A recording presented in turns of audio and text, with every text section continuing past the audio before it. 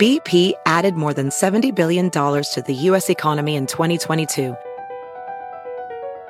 Investments like acquiring America's largest biogas producer, Archaea Energy, and starting up new infrastructure in the Gulf of Mexico. It's and, not or.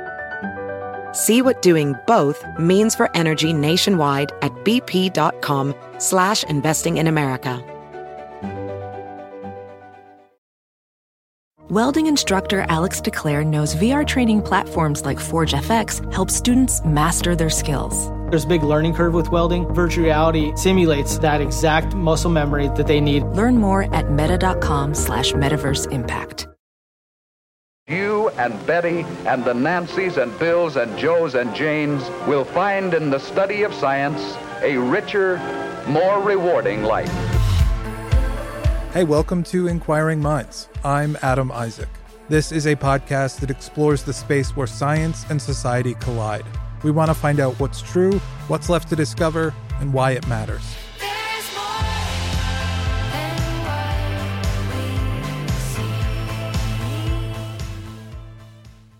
Hello, it's me, producer Adam, filling in for Indre this week.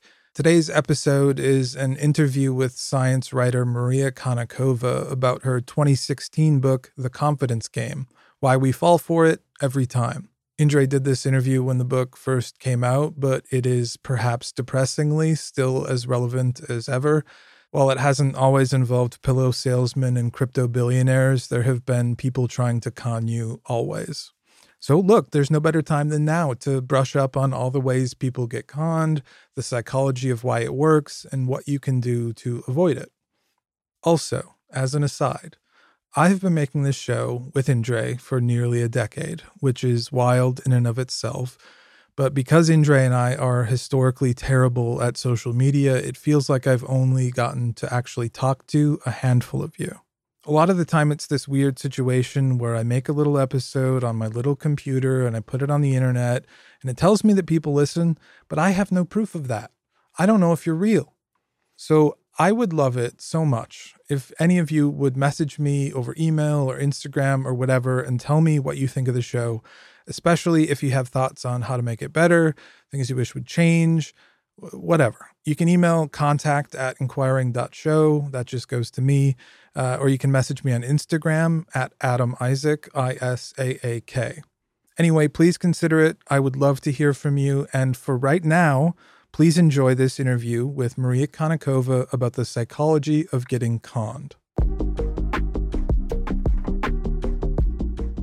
Welcome to Inquiring Minds, Maria Konnikova. Thank you so much for having me. So let's start at the beginning. What got you interested in the topic of cons? Well, I've been interested in it, I think, for many, many years, as I think many people are, just because con artists are so fascinating on so many levels. I mean, just look at how many movies we have about them and how many books we have about them. Their stories, there's just something very appealing about that sort of deception and that ability to kind of get people to do what you want them to do. It's definitely an art. I think there's a reason they're called con artists. But specifically, it was a film that I was watching. It was one of David Mamet's films. It was his first film as a director, called House of Games. It's basically a very elaborate long con. And the main character, and this is what really drew me to the movie, is incredibly complex. She's a psychologist. She sees patients. She really knows the ins and outs of human nature. She just wrote a best-selling book, really smart and savvy woman. And she thinks that she's in on this long con. She knows that she's dealing with con artists. And as it turns out, she's the target, as is so often the case. It does not end well. I remember watching that movie and thinking, if she can be a victim, then anyone can. And that's not normally how we think of victims, right? We normally think of victims as, gullible, stupid, greedy, that there's something wrong with them. There's really nothing at all wrong with her. And so I thought, how in the world could that happen? And no one had ever really explored it. So that was the next 3 years of my life. And that's a theme that runs all the way through your book, this notion that we are very good at spotting cons or people who are being scammed, but we're not very good at spotting it when we ourselves are the target. So what is that all about? Why can we see and interpret a series of events that occurs to someone else as being obviously a scam, but when the same events happen to us, we don't recognize it as such? Yeah, it's a really fascinating dichotomy. And I think we're incapable of being objective when it comes to ourselves. When it's happening to someone else, we see everything. We're not involved. We're actually able to rationally evaluate the evidence, look at what's happening, weigh the facts in a pretty disinterested manner because we don't have any skin in the game. When it's happening to us, con artists, one of the first things they do is engage our emotion. And once we're emotionally engaged, we stop seeing clearly. So emotion and reason are not direct opposites, but we're pretty close. So when we're in this kind of emotional state, when we are ourselves part of the story, we stop seeing the signs that we would have seen from the outside. They're not red flags to us. We don't even see them. We think, oh, that's perfectly understandable. We're incredibly good at motivated reasoning, which is basically seeing what we want to see and not seeing what we don't want to see. Because now we're involved. I mean, it's about us. We're part of the story. We're empathizing with the con artist. We feel like we're really kind of engaged in this narrative.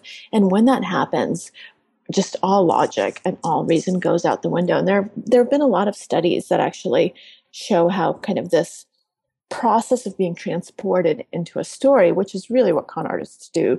They tell you a story. They kind of build a different reality for you. That process of transportation makes us blind. So people in one study who were really transported into a story ended up not seeing inconsistencies even when they were asked to look for them. In retrospect, they thought that everything made sense, whereas people who weren't transported, who read kind of similar facts, but in a way that wasn't really engaging, were able to spot all of that quite simply. So that kind of brings me to the question of what makes a good story from the perspective of a con artist. And I agree, I like the way that, you underscore the fact that there is an artistry to it. And of course, we think of storytelling as being, an important feature of a lot of artistic works.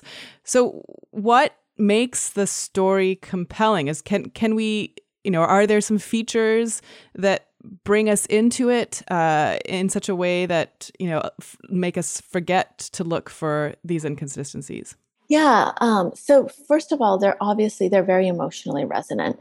They are often negative, but they can also be positive. They just really know how to hit the right emotional notes from the beginning. And they have characters that we can relate to, either because we really want to be them or we really don't want to be them. So they're people who are really three-dimensional. Everything is very three-dimensional about this.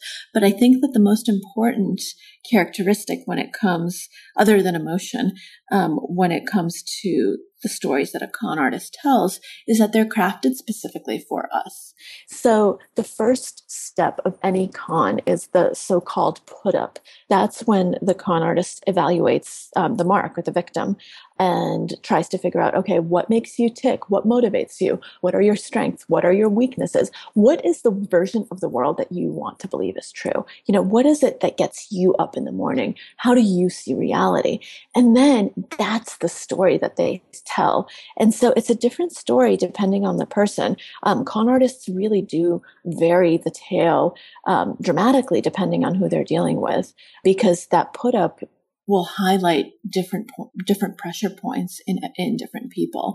And so I think that tailor-made storytelling is what really makes it so irresistible to so many people ultimately, because this is the story that we already want to believe.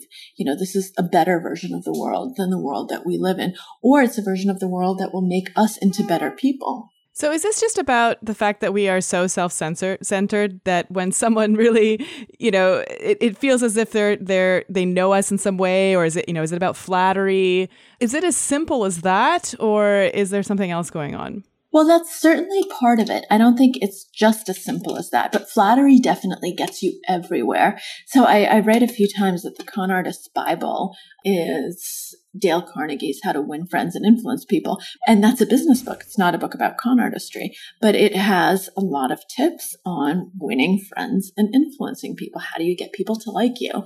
And yes, we are all supremely egocentric, and we're not just egocentric.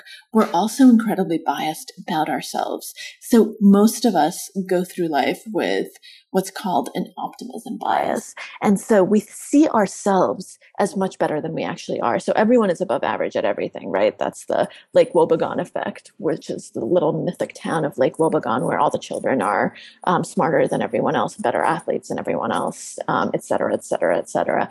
But we really do have that sort of approach when it comes to ourselves. I mean, have you ever met anyone who says, actually, I'm a pretty crappy driver, someone who drives all the time, of course, because this has to be something important to you. And I'm not very nice, and I'm kind of abrasive. And, I'm probably just going to be kind of average in this class because I'm an average student. I'm not particularly smart. I mean, most people don't say that.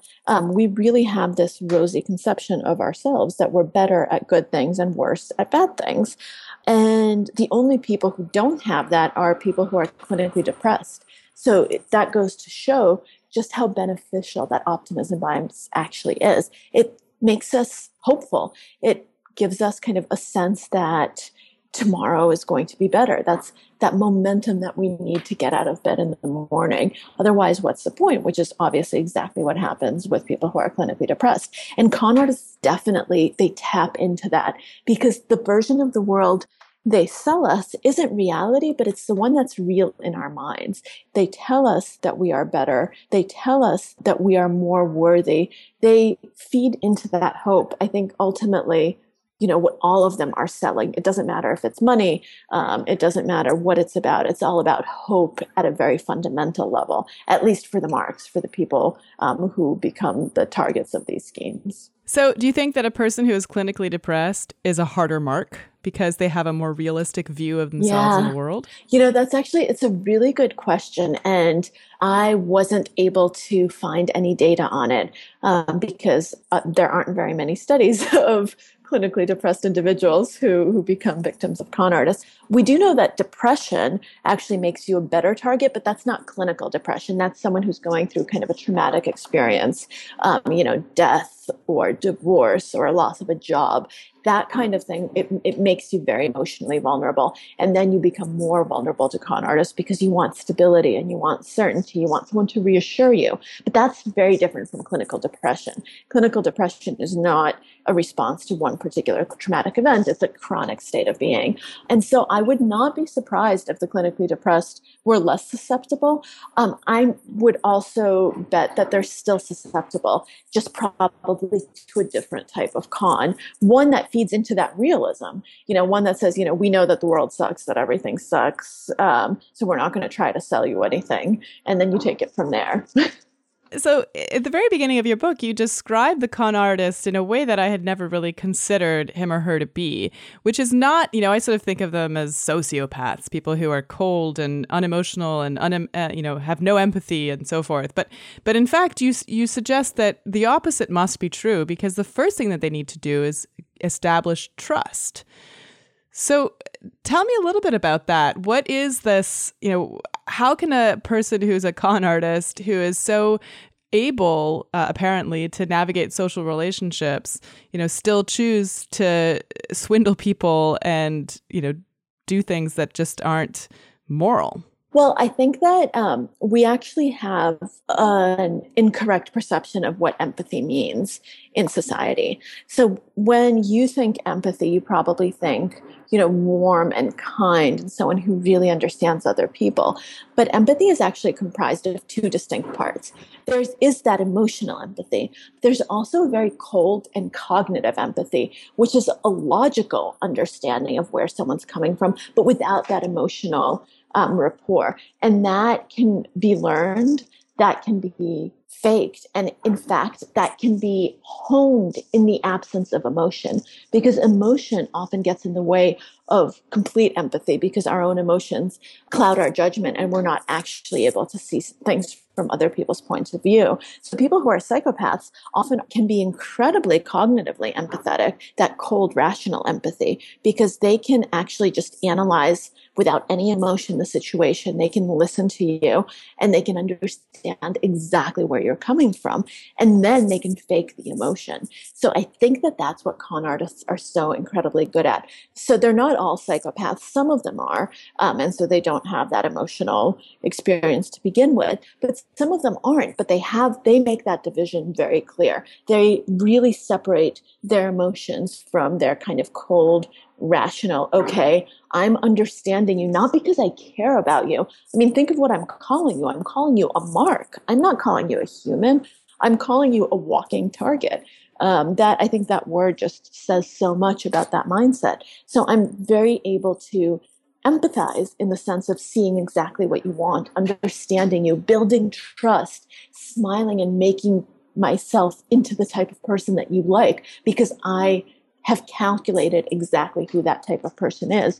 And my emotion is completely divorced. It's completely separate. So that side of empathy isn't engaged at all. And I write about one con artist very briefly who failed that test, and he probably is no longer working as a con artist because he's clearly not very good at it. So he was doing this very common IRS scam where you call and you say, oh, you owe taxes. You know, if you don't pay this amount of money now, you're going to be arrested and all this bad stuff is going to happen. So he was doing this on the phone with a young woman who then started crying and saying, oh my God, I'm 9 months pregnant. I'm about to give birth. I can't afford this. What's going to happen? I'm going to lose my job. I'm going to lose everything. And she just became hysterical. And he said, lady, don't worry about it. It's a scam. And so obviously, you know, he felt empathy for her on a real emotional level. And that killed him. He wasn't able to pull off the scam.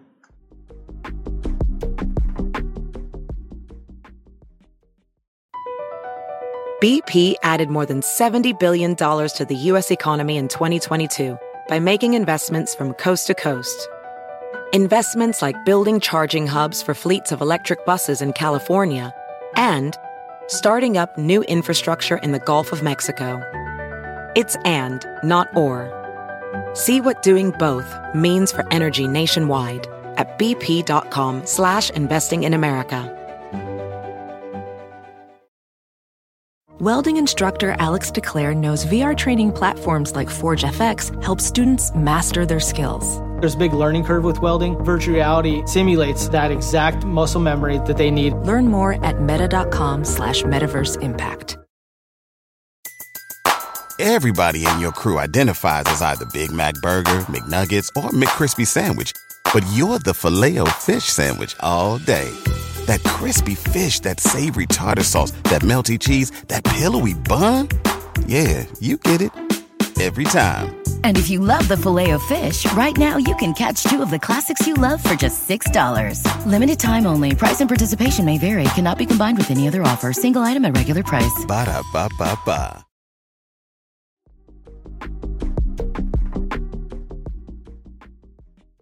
But why aren't we very good at detecting this kind of false emotional expressiveness? I mean, you know, people talk about cortical smiles, the fact that, you know, the sides of your eyes don't light up in a genuine smile the way they do, you know, and so we can see cortical smiles immediately when we look at photos of people who, you know, whatever, took a selfie or whatever. And so it seems as if we're actually pretty good at detecting authenticity in emotion. But is that just not true, or, you know, is that another woebegone exaggeration? Yeah, it's actually not true. We're really bad we're very good at reading what different emotions are when you kind of give us a set of photographs. Where we can pretty universally, and I say universally because a lot of this work that was done by Paul Ekman on emotion recognition was done cross-culturally in a lot of different societies. So we're pretty good at saying, oh, you know, she's happy, this is anger. There are lots of universal expressions of emotion. So we're good at that. But when it comes to authenticity in real life, we're actually really, really bad at it. We are the opposite of good lie detectors. So mostly our ability to detect truth from a lie or authenticity from inauthenticity is a coin toss. It's 50-50, even though we think that we are very good at it. And in some sort of circumscribed situation where, you're shown photographs of two different people and you say, okay, these are different, which one is which, then we can do it. But if you think about real life, it's never like that. It's not a laboratory. And con artists aren't people who are posing for a photograph as a liar or even posing for a video as a liar. These are people for whom lying is central to their identity. Lying is what they do. It's who they are. I mean, they lie every single moment of every single day for the most part. They live their lie. And so to them, the lie isn't a lie. There's no dissonance there. There's no tension. And so to them, the lie is second nature. And so we can't see that. And as I found out, I was actually really surprised by this. It's really evolutionarily advantageous to be trusting and to be bad at spotting lie detection. So individuals who are more trusting, who have higher levels of what's called generalized trust, end up doing better emotionally. They end up doing better health-wise. They end up being more intelligent. And obviously this is all correlational. We don't know what the causation is. And socially, that's also true. That societies with higher levels of trust do better economically. They have better social institutions. They're more successful. And it actually makes sense if you stop and think about it, because in order to progress, be it as an individual or as a society, we have to forge social connections and we have to trust. We have to actually get over that mistrust of one another so that we can create something bigger than ourselves. So that makes sense. And then the other part of it, that we're bad at spotting lies, also makes sense because it's very protective to the ego. I mean, you don't actually want to know when someone is lying to you because we lie all the time in small ways. I mean, you don't want to know that someone thinks that you look actually really crappy today rather than, oh, you look really nice. Did you do something different to your hair?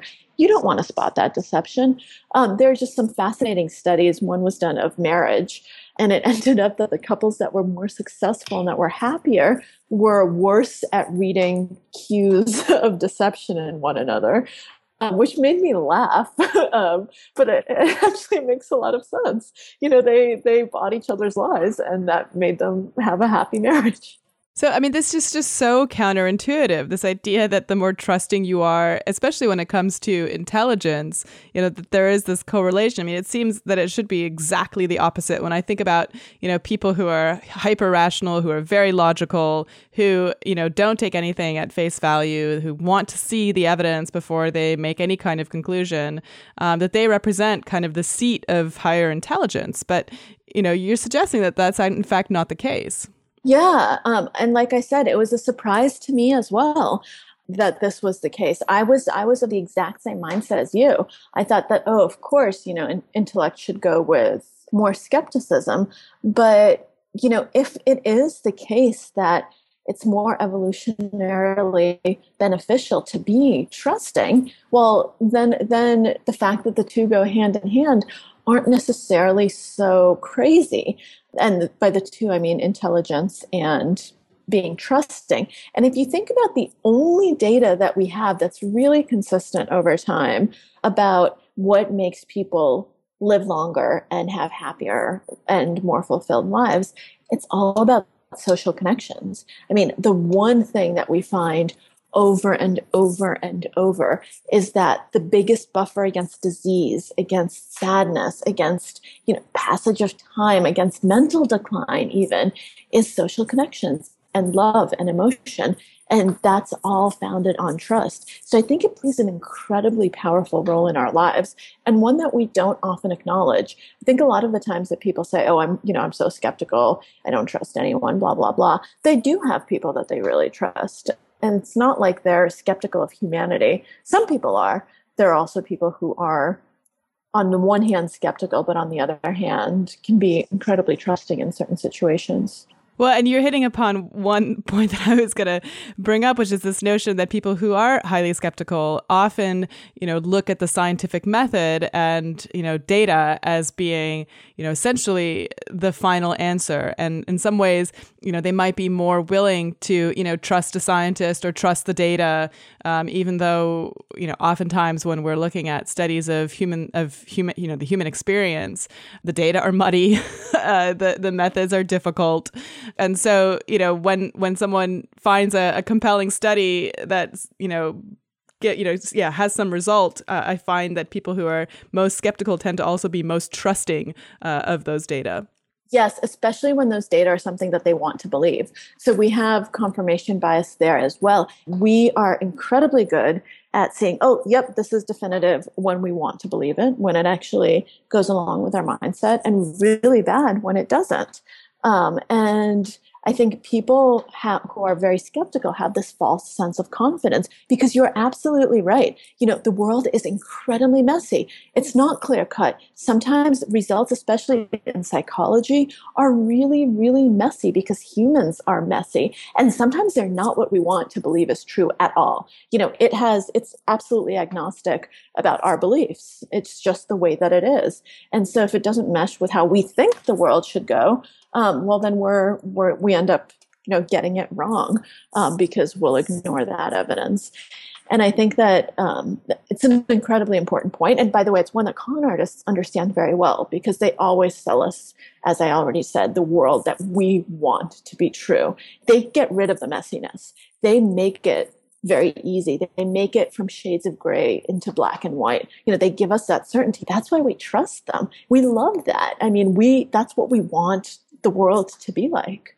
So we've got the mark, which is an important first step in terms of a con artist's strategy. Then you've got the storytelling of the compelling emotional thing. And we've got this sense of building a world or presenting a world or a story that someone who's the mark wants to believe in.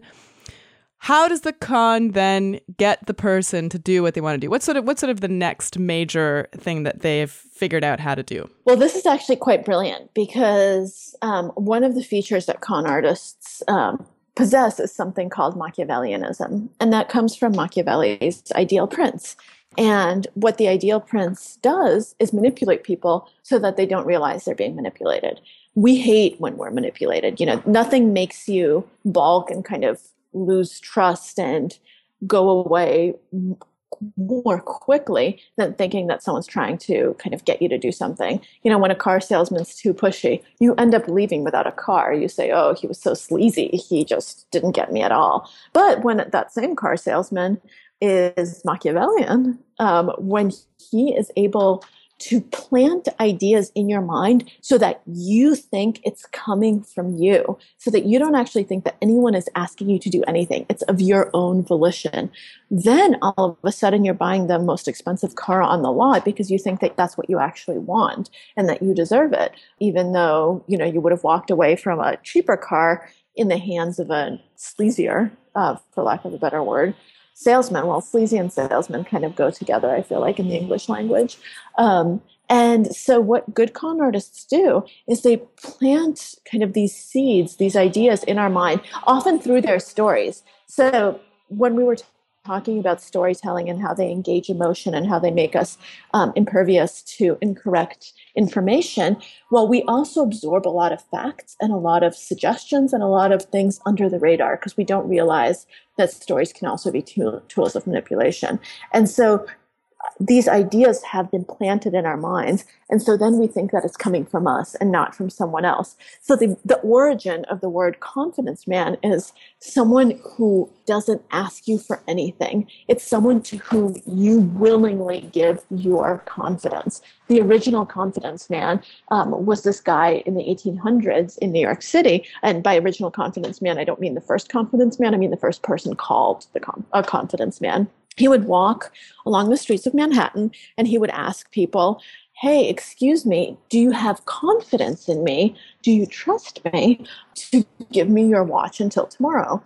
And they gave him their watch of their own free will. He didn't rob anyone because they just thought, oh, well, what a fanciful request. Am I the type of person who believes in humanity? Well, of course I have confidence in you. I'm a gentleman. You're a gentleman. It's all about gentlemen's agreements. And he ended up with lots and lots of watches by the time that he got caught. And so that is the confidence artist's art. That's their crucial skill, that you never feel manipulated. You always think that a lot of these notions, a lot of these schemes are coming from you. I mean, think of Bernie Madoff's victims. He did not ask anyone for money. People begged him to take their money because they thought that he was just the end-all and be-all of investing, and he would turn them down. People had to wait for years to give their money to Madoff because they just were so thrilled. They said, oh, please take it, take more. And he had planted kind of that idea that he's so brilliant in their minds over time.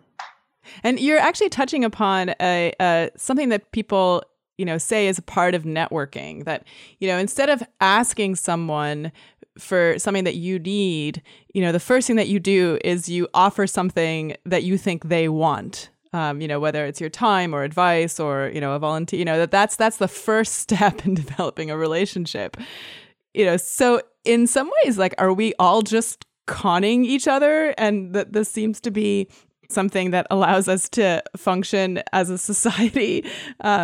Should we be more overt about, what it is that we want from relationships? Yeah. I mean, we do all perpetrate minor cons on a daily level. I wouldn't call them cons in the sense of the con artist, because then the term becomes completely inconsequential. Then there's really just no difference between an everyday person and a con artist. And so to me, kind of our everyday deceptions, they're not cons, they're not always even white lies. They're just they're the ways that we operate in the world. And it's kind of, it's the difference between, going back to politics, between your general politician and someone who's actually a con artist politician. And that's a difference of intention. So is your intent malicious? And is this a means to a personal end that really has nothing to do with what you're actually doing? It has to do with power. It has to do with control. It has to do with all sorts of things that you're trying to get for yourself. Or are you actually genuinely trying to make the best of a situation? Are you really trying to, you're selling something, but you're selling a version of the world that you actually believe in. You don't have a malicious, nefarious intent. You're actually thinking that you're not hurting anyone and that you're potentially even making the world a better place. And so a lot of politicians end up falling under that sort of rubric, whereas some end up falling under the con artist rubric, where for them politics is just a means to an end. And it really is a big con. And politics, I purposefully chose something that's kind of at one far end of the continuum, and that's an end that's very, very close to con artists. I mean, that line starts getting very gray. But I think in general, yes, we use tools of persuasion. Sure, we sometimes consciously, sometimes not, use some of the same tools that con artists use in our daily lives, but not for the same, we're not doing it to take advantage of people in the same way that con artists are. We're doing it for much more benign ends. And yes, we benefit from that, but I don't think that makes us con artists. The exact same tools can be used in positive and negative contexts. So we've gotten to the point where we kind of maybe understand why, how we get conned. But the last step, of course, is that a lot of people don't get out. They give more money. So what is that all about? Well, I think ultimately the single best con artist is ourselves. So once we're in a con, we've already talked about the fact that we stop seeing red flags, we stop being reasonable, we stop being rational. But what also happens is we really don't want to believe that we're being conned. We want, more than anything, to kind of maintain that picture of ourselves as very smart and savvy and good judges of characters in our own minds. And so we end up justifying everything and explaining away all the elements of the con, so that oftentimes, even when the con is exposed, we refuse to believe that it was a con. So I write about some victims, and this is totally crazy, who, after their con artist is exposed and is in the courtroom, standing trial, and they have evidence that this was a con in front of them, they insist that no, this is all a big conspiracy. This was not a con.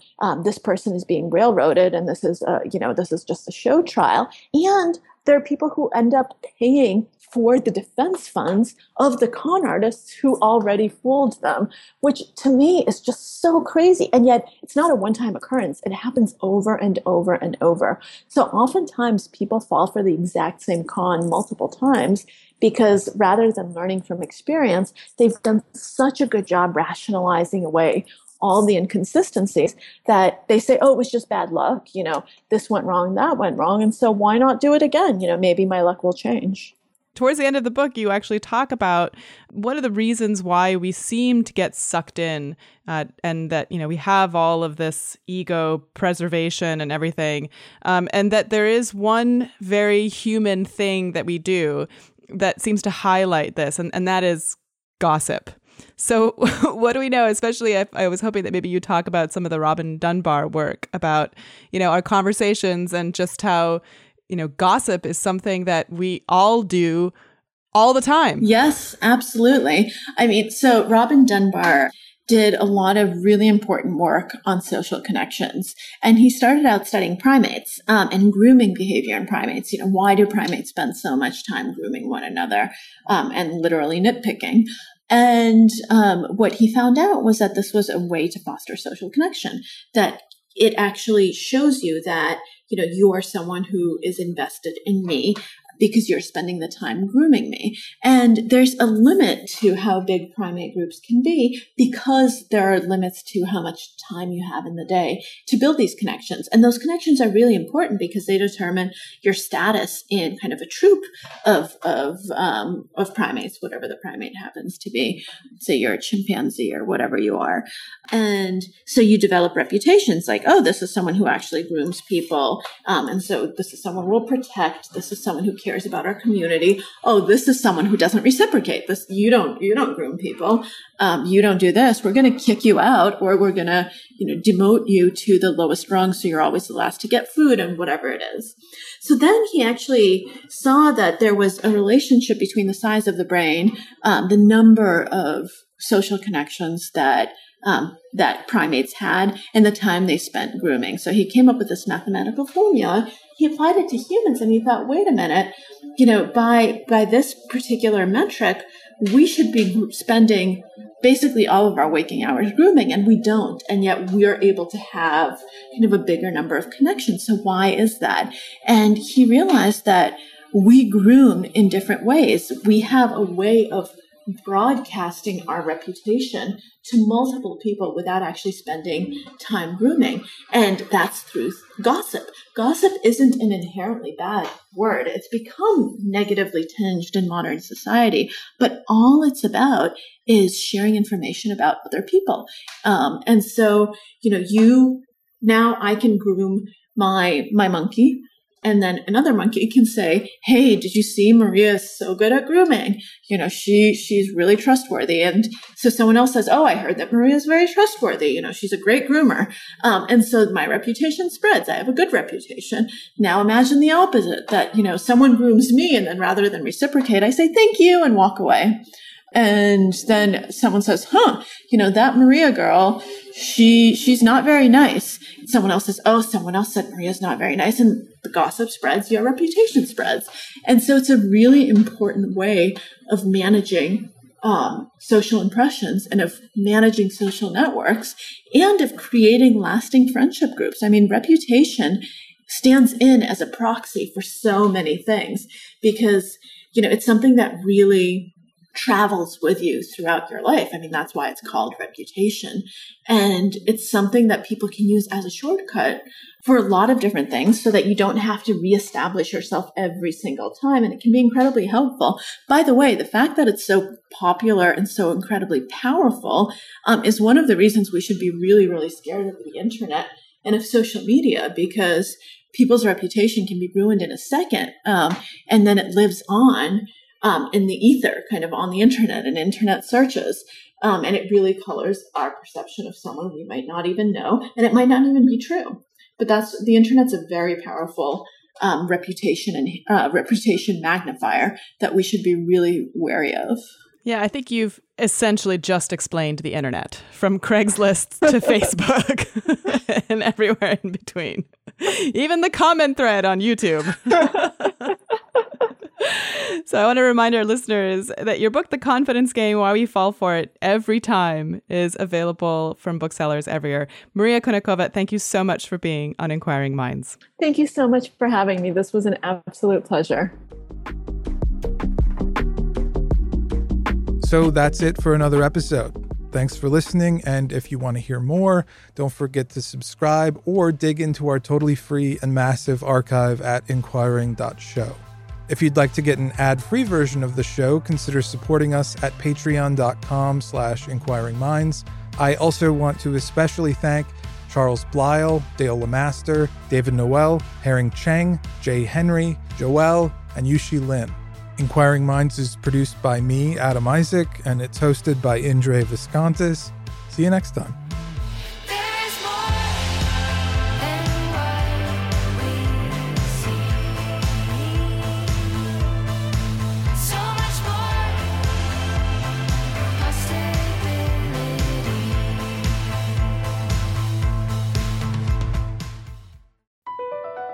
BP added more than $70 billion to the U.S. economy in 2022 by making investments from coast to coast.